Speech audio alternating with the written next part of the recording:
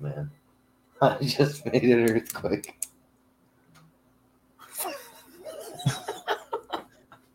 Nice.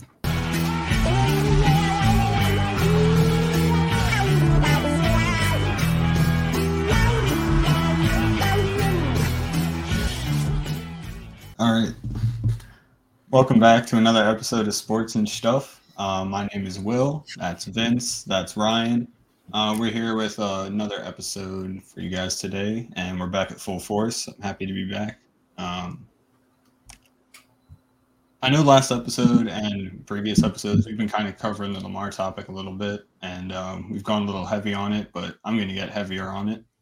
That is the dumbest thing I've ever seen the Ravens do. I can't believe we let Lamar request a trade in the first place. I can't believe it ever got to this point. He's been the most dynamic player of a team that had Ed Reed and Ray Lewis, not to mention Jonathan Ogden, three of the best players at their position, and Lamar Jackson is the best. It sickens me. Boys, that's it. Ryan, I feel like you need to step in here and give your take again, since you seem to be outnumbered here with how Will and I feel versus how you feel about it. I don't know. Again, it's just for me. I mean, he's coming off an injury. He's asking for a crazy amount of money. I think we already talked about last time that I think the Deshaun Watson deal is kind of getting dismantled. I don't know. I read something about that. I just think it's insane how much money he wants. I just wish he would have taken like a little bit somewhere over like $100+ million, whatever he was getting. I don't know. But he's worth probably like as much, if not more, than Patrick Mahomes, or that's what he could be worth. I think Patrick Mahomes might be like $500 million or something crazy. Yeah, and Lamar Jackson could easily be that. Yeah, I mean, he turned down 5 years, $250 million, $133 million guaranteed. So that's essentially $50 million a year. It's just the crux of the whole, again, is the fully guaranteed money up front. It's like that's crazy talking in circles here, which is what the Ravens probably feel like they're doing. Yeah, talking in circles. I mean, no one's going to – I don't think any team – not even the Colts. Everyone's saying the Colts. I just still don't think any owner is going to shell out fully guaranteed money because Lamar ain't budging. It doesn't seem like he's budging at all. Oh, so, yeah, I agree. I don't think anyone's going to pay him $250.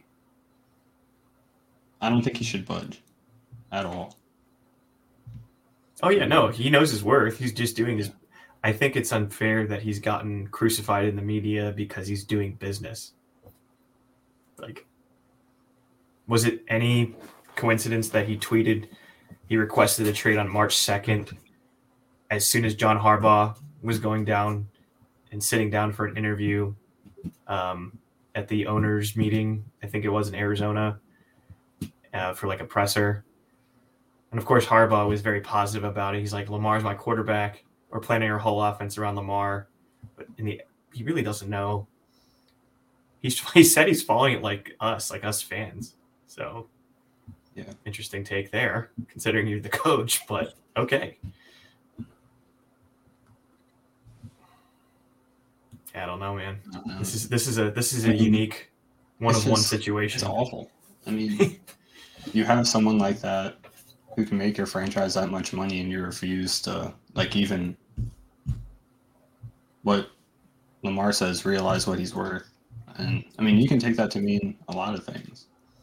Of course, everyone wants to jump on him.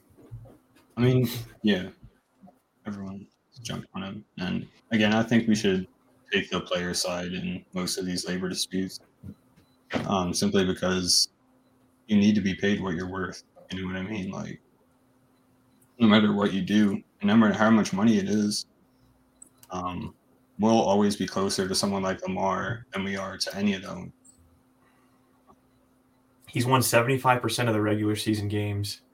Just because he's 1-3 in the playoffs, it's because Greg Roman has held him back. But now Greg Roman's no longer there. Again, the Ravens continue to baffle me when they draft Nelson Aguilar. Or not draft, get him, pick him up. Free agency. Was he a free agent? Or did they trade for him? I think he was a free agent. Yeah, they signed him as a free agent. Yeah. But whatever. I'm numb at this point with how the Ravens handle receivers. But if you can scheme it up better, Lamar has shown you with a lackluster scheme in the passing game, not in the run game, in the passing game, and a lackluster core of receivers who are either over the hill, who have no experience at all and can't get separation. The reason why he's gotten injured is because no one gets open. He has to stand in the pocket. He doesn't want to run as much, but then he's prone to getting hit. And the Cleveland Browns cornerback landed on his ankle awkwardly, out for the rest of the season. The following year, it was the Broncos game. He lands awkwardly on his knee. So both injuries were fluke injuries in the pocket, and he landed awkwardly on both different types of joints. So for the people who say he gets injured running, he actually does the exact opposite. I feel like he's safer when he's running than he is standing in the pocket because he's so fast. He can just run out of bounds. He knows when to get down. He's really smart. He knows play. He ran a pro style offense at Louisville under Bobby Petrino. I mean, the guy can throw, the guy can run. He can run an offense really well, command the team. Yeah, he's worth the money he's asking for. And I just don't think any of these owners then want to. They want Josh Allen to be the example, and not Lamar. Then would be Burrow and Herbert and Jalen Hurts upcoming, who are all going to ask for similar money that Lamar is asking for. Right. If Lamar, my bold prediction is with Todd Monken, if he plays this season, I think he's going to take them to the Super Bowl. Because I think Todd Monken in that Georgia offense with Stetson Bennett, I mean, come on, really? Stetson Bennett as your quarterback. He made Stetson Bennett look like Joe Montana. Like, come on. Hey, the way he designed those passing routes, yeah. I can't wait to see what the Ravens offense is going to look like. Granted, if Lamar is playing there. Otherwise, what can the Ravens do? Draft up to go get Anthony Richardson because we know he's not going to follow them. I know, Ryan, you're big on, what's his name? Will Levis? Yeah, I've seen some footage of Will Levis, I think, at the Combine.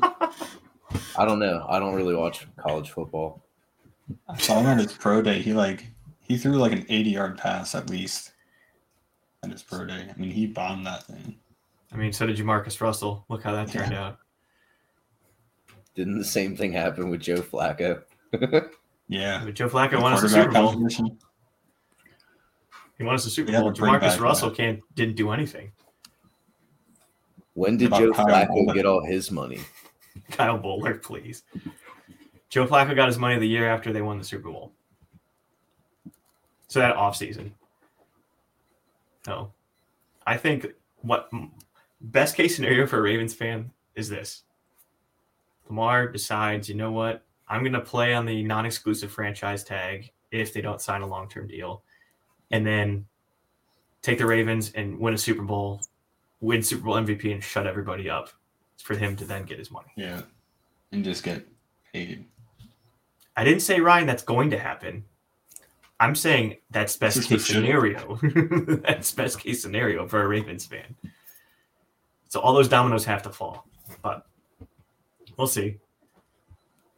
I'll be happy for him wherever he goes because if he's here or not, I've appreciated him for while he's been here and how much electrifying play and buzz he's brought around the city and the community.